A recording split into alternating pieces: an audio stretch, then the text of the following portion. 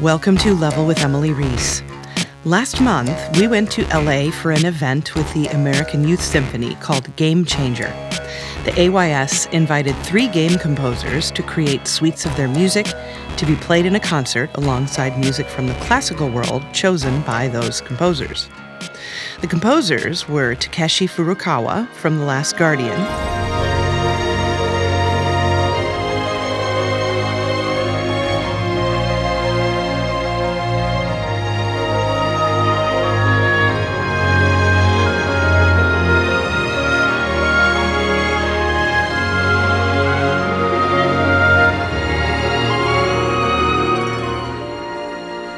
Jason Graves from The Order 1886,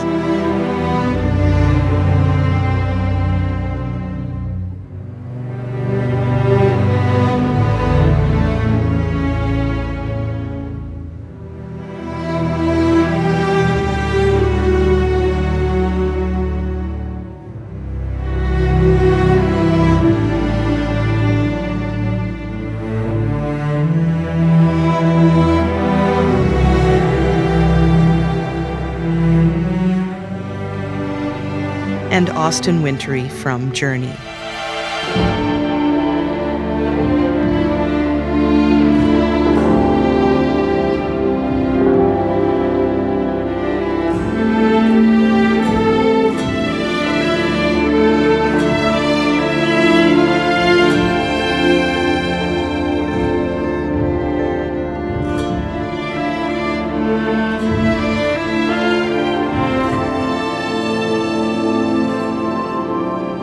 Before the concert started, those 3, along with Chuck Dowd, who's the director of music for Sony in the US, joined me on stage for a chat about music in games. Here it is.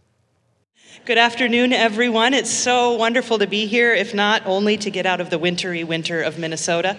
It's a pleasure to be here, and I'm always so excited to get to talk to video game composers about the music that they make that is so wonderful and that you're going to be blessed to hear today. So let's just get everyone out here. First, I'd like to introduce to you Chuck Dowd. He's the director of music for Sony.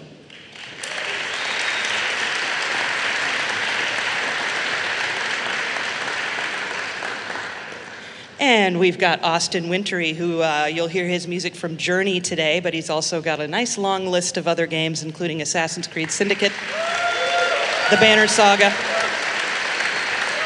Leisure Suit Larry, Monaco, etc. And we have Takeshi Furukawa, who wrote the music for The Last Guardian, just came out in December. He goes by TK, so we'll be calling him TK. And last and certainly not least, we have Jason Graves. You'll hear music today from The Order 1886, which came out last year, also known for his Dead Space music and Until Dawn, Far Cry Primal, many, many, many things. So I'm going to have a seat now, and let's talk. Let's talk about music and video games.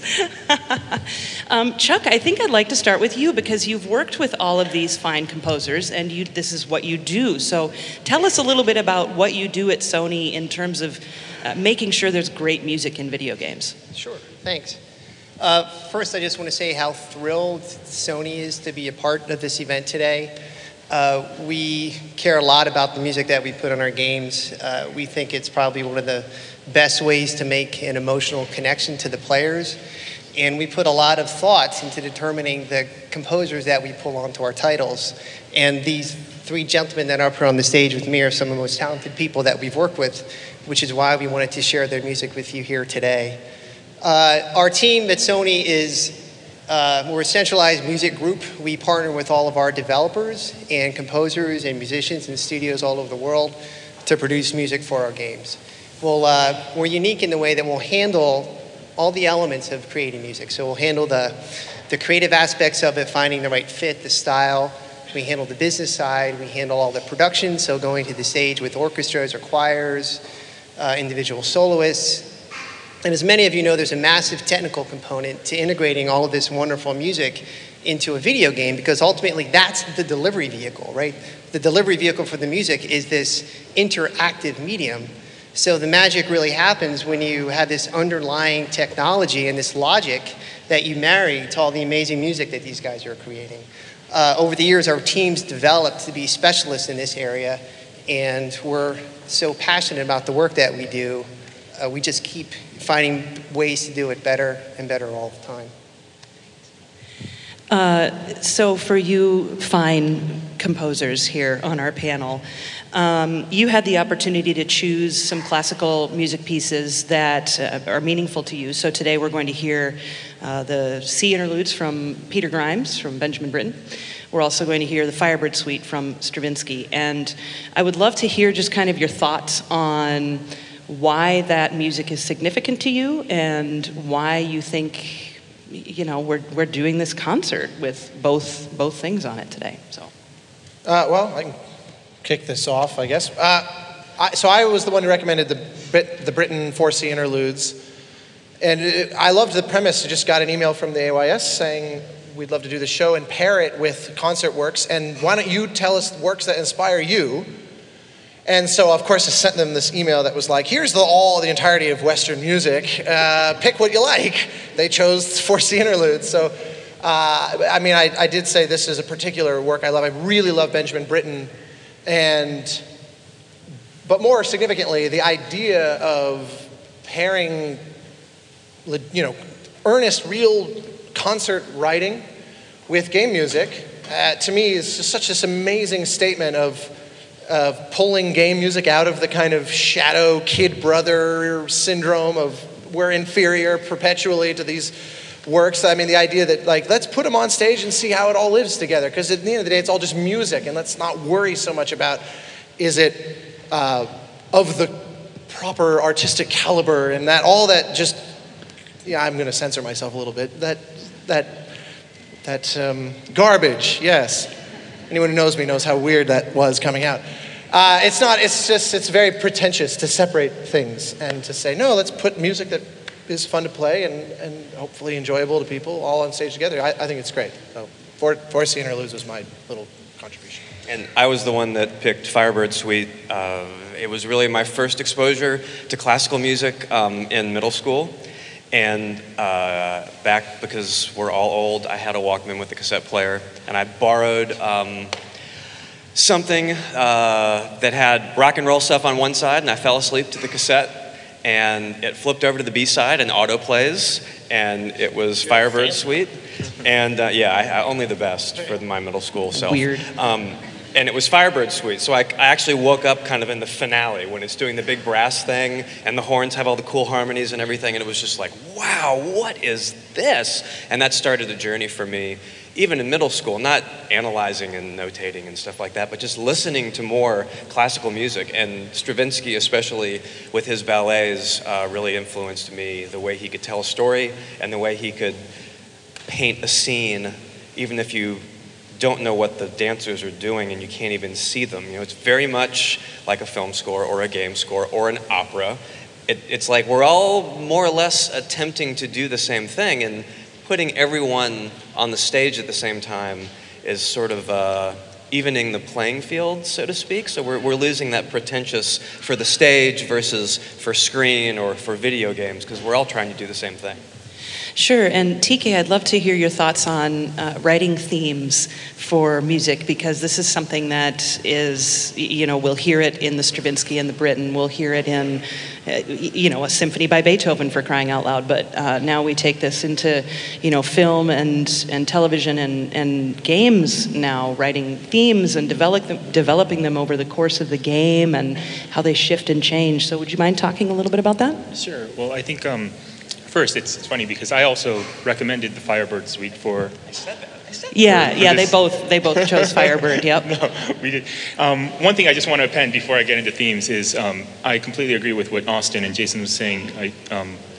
Firebird Suite and also the 4 Sea Interludes. You know, it was written for an opera and a ballet, which is essentially the entertainment medium of the day, no different from video games now. So trying to get rid of that pretentious barrier of what's concert music, what should be put into the canon of concert repertoire. Well, if you actually kind of take one step back and think about it, you know, all these pieces that we're performing alongside video game scores today, it was originally written to be digested as part of a different entertainment medium.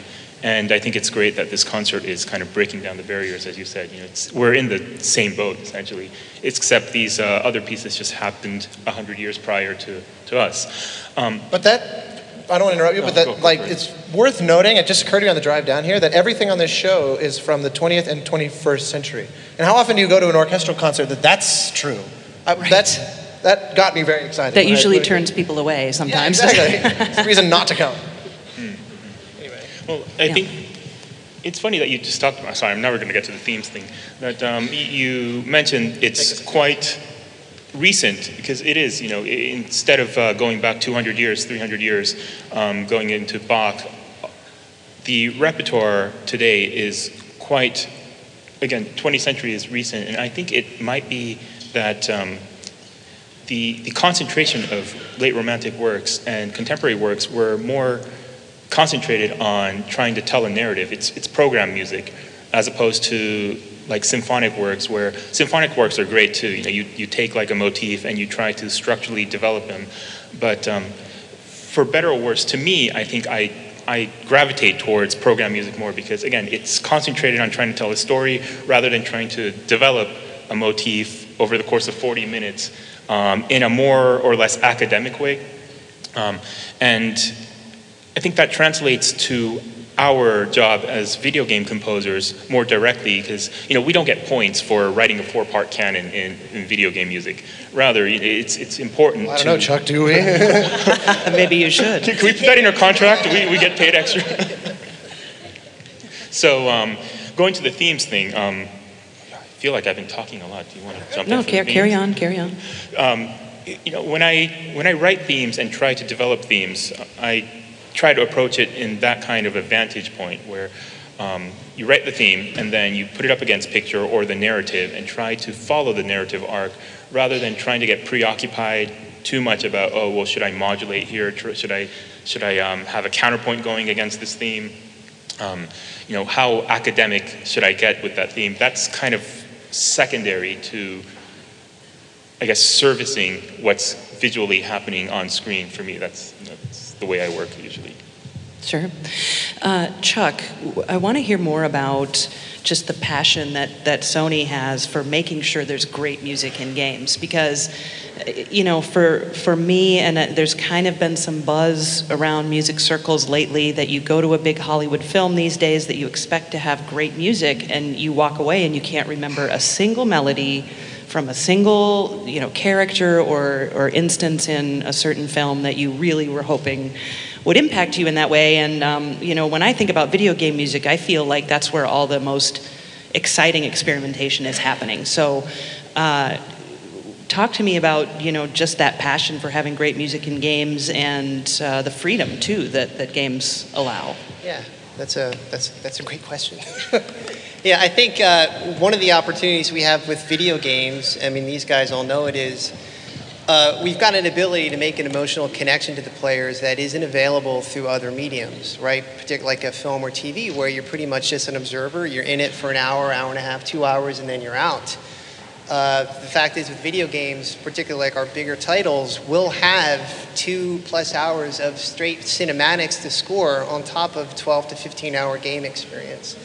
So what that means is the players are in that world for much longer, right? So we've got opportunities through the music to make that emotional connection, to immerse them in the feelings of the characters and what the world is. With video games as well, you'll notice even if you're controlling a third character, that wall between you and that character breaks down, and we're scoring, like these guys are scoring the player's experience. So we've got opportunities in that capacity as well that isn't available in other mediums.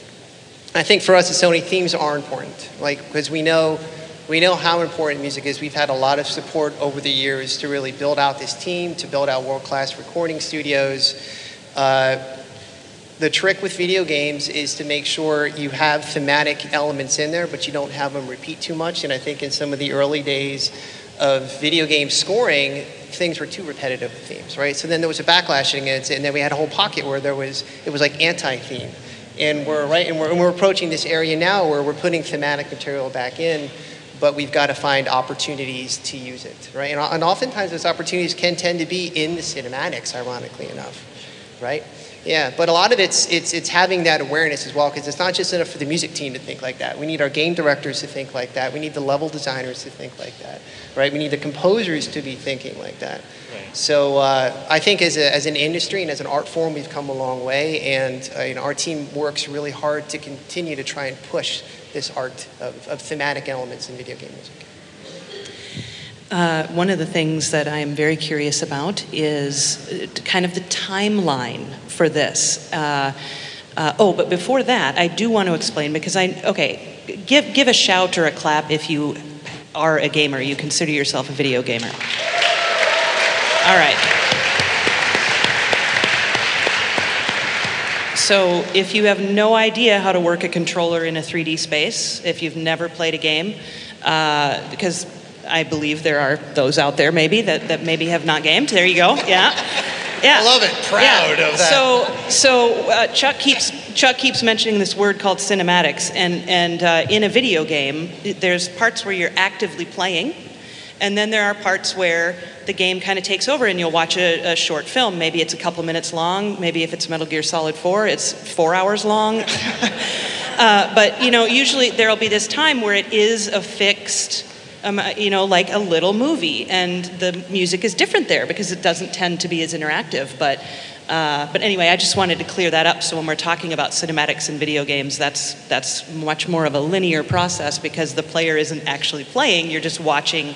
It kind of helps move the story along and helps uncover parts of the narrative and things like that. So good. All right. Let's talk about the timeline. Like, I know Journey was an unusual exception. You had, in some ways, you had a little bit more time than sometimes, but unusual exception. I love not like those usual exceptions. Yes. Journey was 3 years, which for a game of that scope is quite long. It's an unusual exception. It is an unusual exception. Stop it's extraordinary unusuality. Stop it. So I'll let these guys speak to theirs, but yeah, Journey was 3 years. The thing that makes Journey unusual and exceptional was that it was 3 years for like an hour of music. It wasn't 3 years for 3 hours of music or 2.5 hours or whatever, much more along the lines of the scores that they are here representing, and a lot of other scores that would, especially in the kind of AAA blockbuster game space. Journey is a very small game for that amount of time that went into it. And just to briefly piggyback on what you were just saying and the things that Chuck was talking about,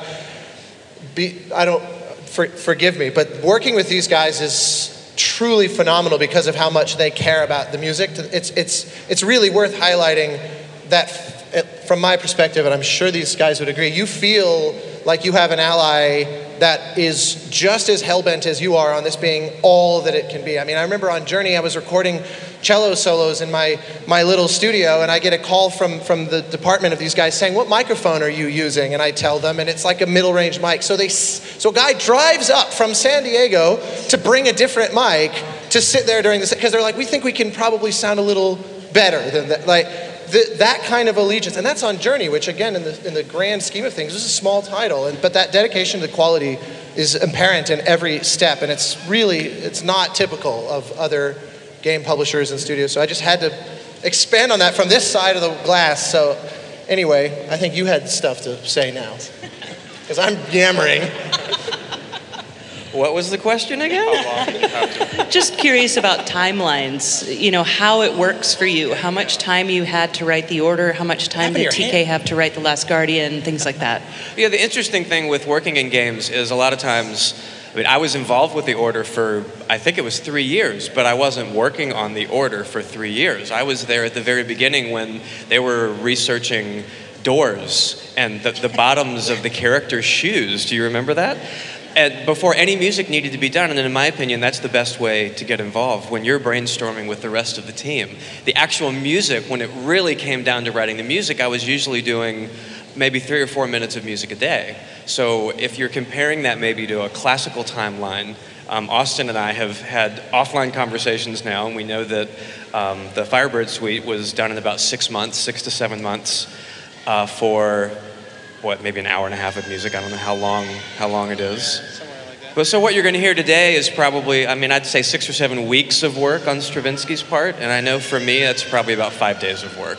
So there's a very compressed timeline where you have to deliver. That's what Jason's way of saying if you hate the music from the order, at least not give my him fault. some slack. He only had 5 days. I didn't have as much time, and it is, as much as we love being up here and talking about video games, kind of getting a slightly better representation and equal presentation with Stravinsky and Britten. I think I speak for all three of us where we in no way are legitimizing our music with Stravinsky and Britten. It's more like an honor to be up here, just like it's an honor to have Sony include us. And I'm going to stop talking and let TK take over. I think everyone knows the unusual development timeline for The Last Guardian as well. It was quite literally close to 10 years, I believe, that the developers were making that game. And I got involved fairly early, too. So just like Jason and Austin, on a AAA title, I had about 5 years to compose that score. I was brought on board about 5 years ago. However, because of the switch to the PS4 system, I was put on hold for about a year or two thereafter. So I guess all in all, there's about 3 years of work put into The Last Guardian. I think the one thing that we were able to do in that 3 years, though, for The Last Guardian, which I don't know, maybe you guys could chime in on this, but what's unusual for me is we wrote a lot of music which got distilled to the ultimate around 70 to 80 minutes of score that's in the game. So I think I wrote about 3 hours of music in various stages. You know, some of them were just sketches, some of them were more fleshed out. Others were completely done, but because the levels changed and whatnot, had to be conformed. And then, as you all may know, the director embraces an aesthetic of just subtractive aesthetic of trying to pull away what's unnecessary. So ultimately, all my hours of music got distilled down to 80 minutes, which was great. We were able to, I guess, emphasize quality over quantity in that regards. One of the things that's also quite unique about video game music is that you aren't scoring to picture like film composers do. They often are seeing a mostly finished product and writing music to that. And you might get some gameplay if you're lucky. You might get some screenshots. You might get some art. So talk to me about that process, writing for something that isn't even finished yet. Well, I guess I'll start. So for The Last Guardian, initially when I got on the project, as a result of a small demo process. I think they brought in a handful of composers that they were aware of, and they gave us some boards, I guess, image boards. And based on that, we had to come up with a theme and present it to the director. So the initial steps is, you're right, there's not much to go off of. It may depend on game to game. I don't know what you gentlemen had experienced with Journey or The Order. Well, I'm sure it scales, right? Like at the beginning, you're really using your imagination. By the end, you've got a lot more to go on, but you've also done 80% of your work, so you're sort of retrograde composing in a way. I'm a huge advocate of playtesting constantly. I'm not a fan of relying entirely on video capture and things like that because I like to inform the music from the feel and actual kind of kinetic contact with the game. So, like in the case of Journey, it was wonderful. I was able to play test the game throughout the process, and of course, obviously, through 2/3 of that process, it looks nothing like the final game. Like Jason said, they on The Order showing, the textures on shoes for the first 6 months or whatever. Journey had its own version of the same kind of thing, that none of the systems were working and none of the art was final, but it was kind of like, here's a snapshot, and you pair that with concept art to kind of triangulate what it will be or what they're aiming for and that sort of thing. And that's how I like to get rolling and to make the music as tailor-made to the experience, the way it feels, as opposed to purely this abstraction from what it sort of might be. But every game is different. Some games have such technological hurdles up front that to get the music written in time that you couldn't possibly rely on playtesting. You have to get started before that. Right. So you're writing music, like Jason and TK are both talking about, that's based on, dreams and conversations more than something more real. Or a lot of potential, concrete. like you're writing for the potential of the scenes, because they're literally stick figures that are floating and moving, and the computer is doing the dialogue. It sounds like Siri, and it's like, I thought you were dead, but I love you so much, and you're having to think, okay, I need to write this emotional love theme. Yep. Chuck, talk to me about, because it takes so many years to make a big, giant AAA game. So talk to me about at what point the music gets added. So the music gets considered when we have our story, right? So right at the time where generally it's the game director, either by themselves or partnering with somebody, has a story, that's when they'll meet with our team and we'll start to brainstorm about what the music's going to be like, right? The style, the role, maybe the overall instrumentation, and that will start to inform the composer search that we do. We'll generally have the game, these guys know, the tech to actually implement music comes online relatively late in the process. That's why it's all the more critical that we find the perfect, as close as possible, creative fit early on, right? Because we're not going to have that opportunity always to play test it, right? But if we do our work up front and we bring in the talent that's in alignment with the creative vision of what the game is supposed to be, and we're all working towards that vision, even though like the target may shift a little bit, the chances of success are exponentially higher. So that's one of the things that we do. Well, believe it or not, we're out of time. Are you ready to hear some music? Do you want to hear some music? All right.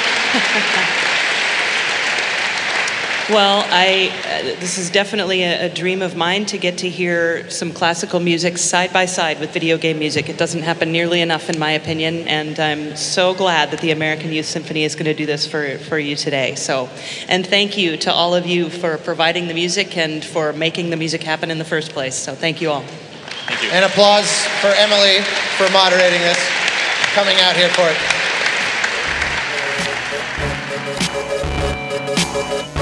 Thanks for listening to episode 66 of Level with Emily Reese. You can learn more about the American Youth Symphony at aysymphony.org, and links to the composers will be on patreon.com/level. I'm Emily Reese. Sam Keenan is our producer. Say hi, Sam. Oh, yeah! You can follow us on Twitter and Facebook at Level with Emily. Level with Emily Reese is a production of June Media, Inc. Learn more at june-media.com, and June is Joon.